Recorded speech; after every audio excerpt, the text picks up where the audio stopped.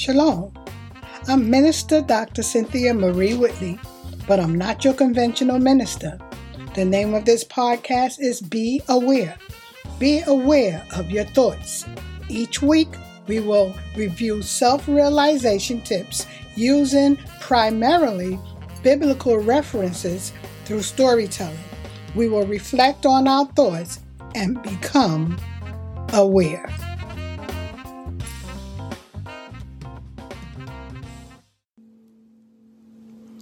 This week, I discovered the meaning of 3 words. I thought I was well aware that I knew the meaning. The words are assumption, envy, and jealousy. I've used the words from time immemorial, but without a true understanding of the words. I just assumed I knew the meaning. So beginning with the word assumption, I accepted many things as true without any physical proof. Many times believing that my interpretation of a matter was correct. That assumption meant gathering meaning based on what was seen or putting 2 and 2 together. I know now that assumption is an action verb and it is something that a person takes for granted to be true. So based on their belief is the only thing that they really are going by. My discovery confirmed that assumptions are based on what someone believes. You can almost call an assumption an opinion. There is a proverb that says, when you assume, you make a, you know what, out of you and the person and the next person. That is usually because when acting on an assumption, the person hasn't taken the time to examine the facts.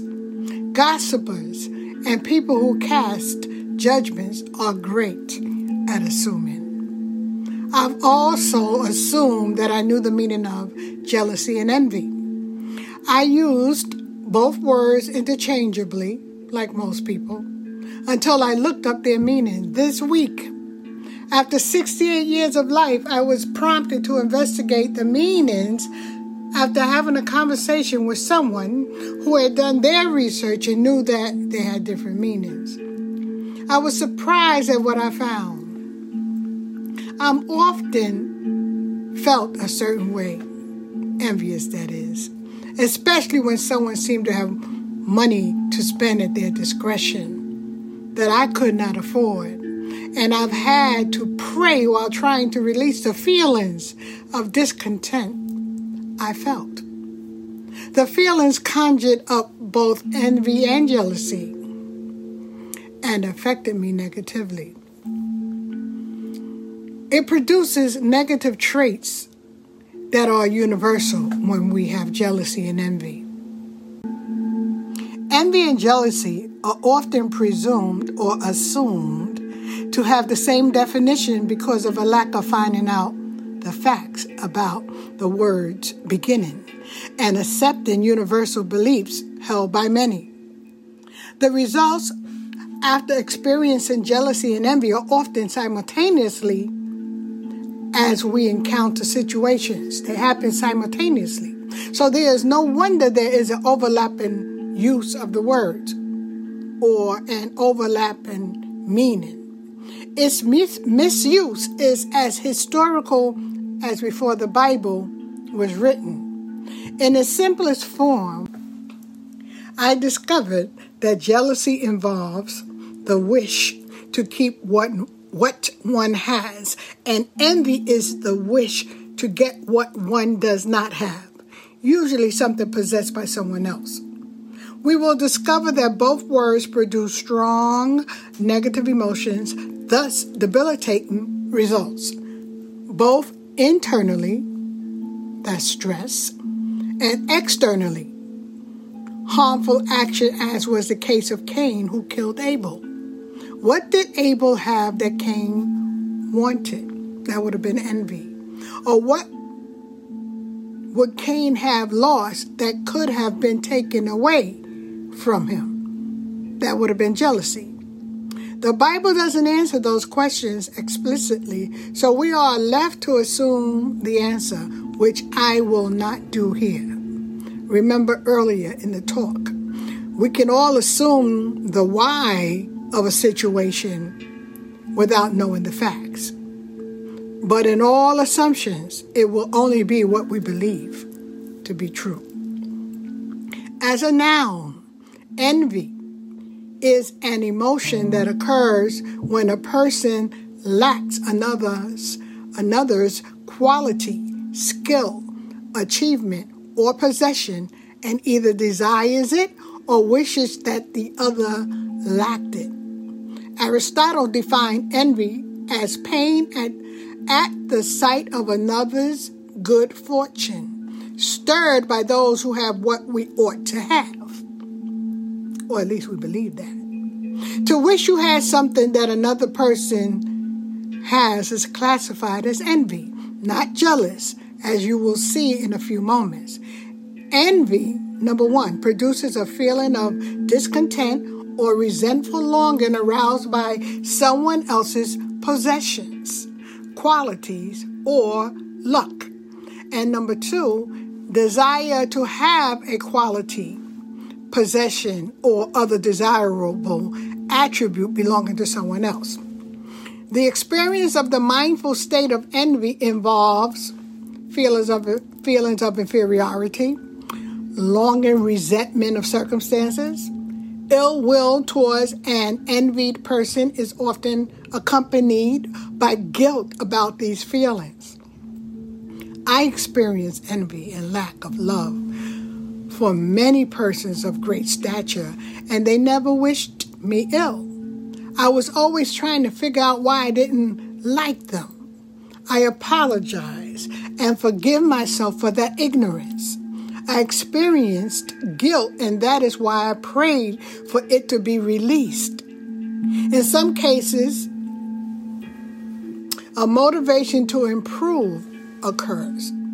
This would have been a positive attribute, but its premise is not genuine, coming from a space of envy, and most likely what was created as a result would not last.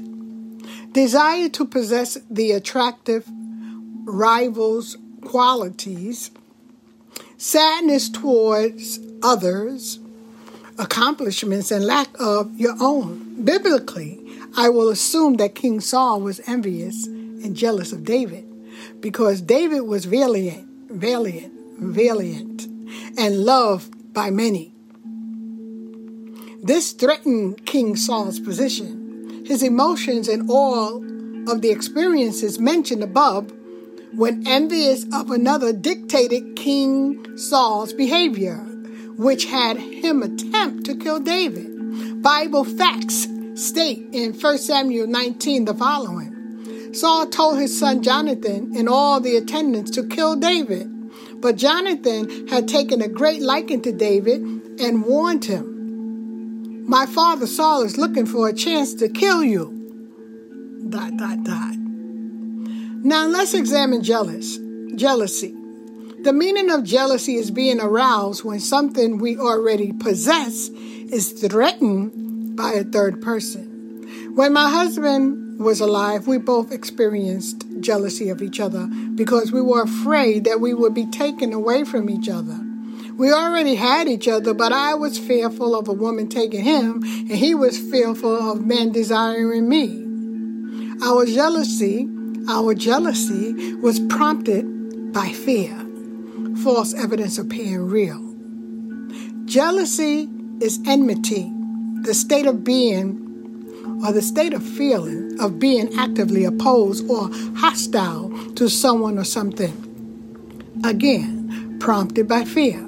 Proverbs 27:4 says, "Anger is cruel, and wrath is like a flood, but jealousy is even more dangerous." The common experience of jealousy for many people may involve wrath, fear of loss, suspicion of anger about a perceived betrayal, low self-esteem, and sadness over perceived loss, uncertainty and loneliness, fear of losing an important person to another, distress.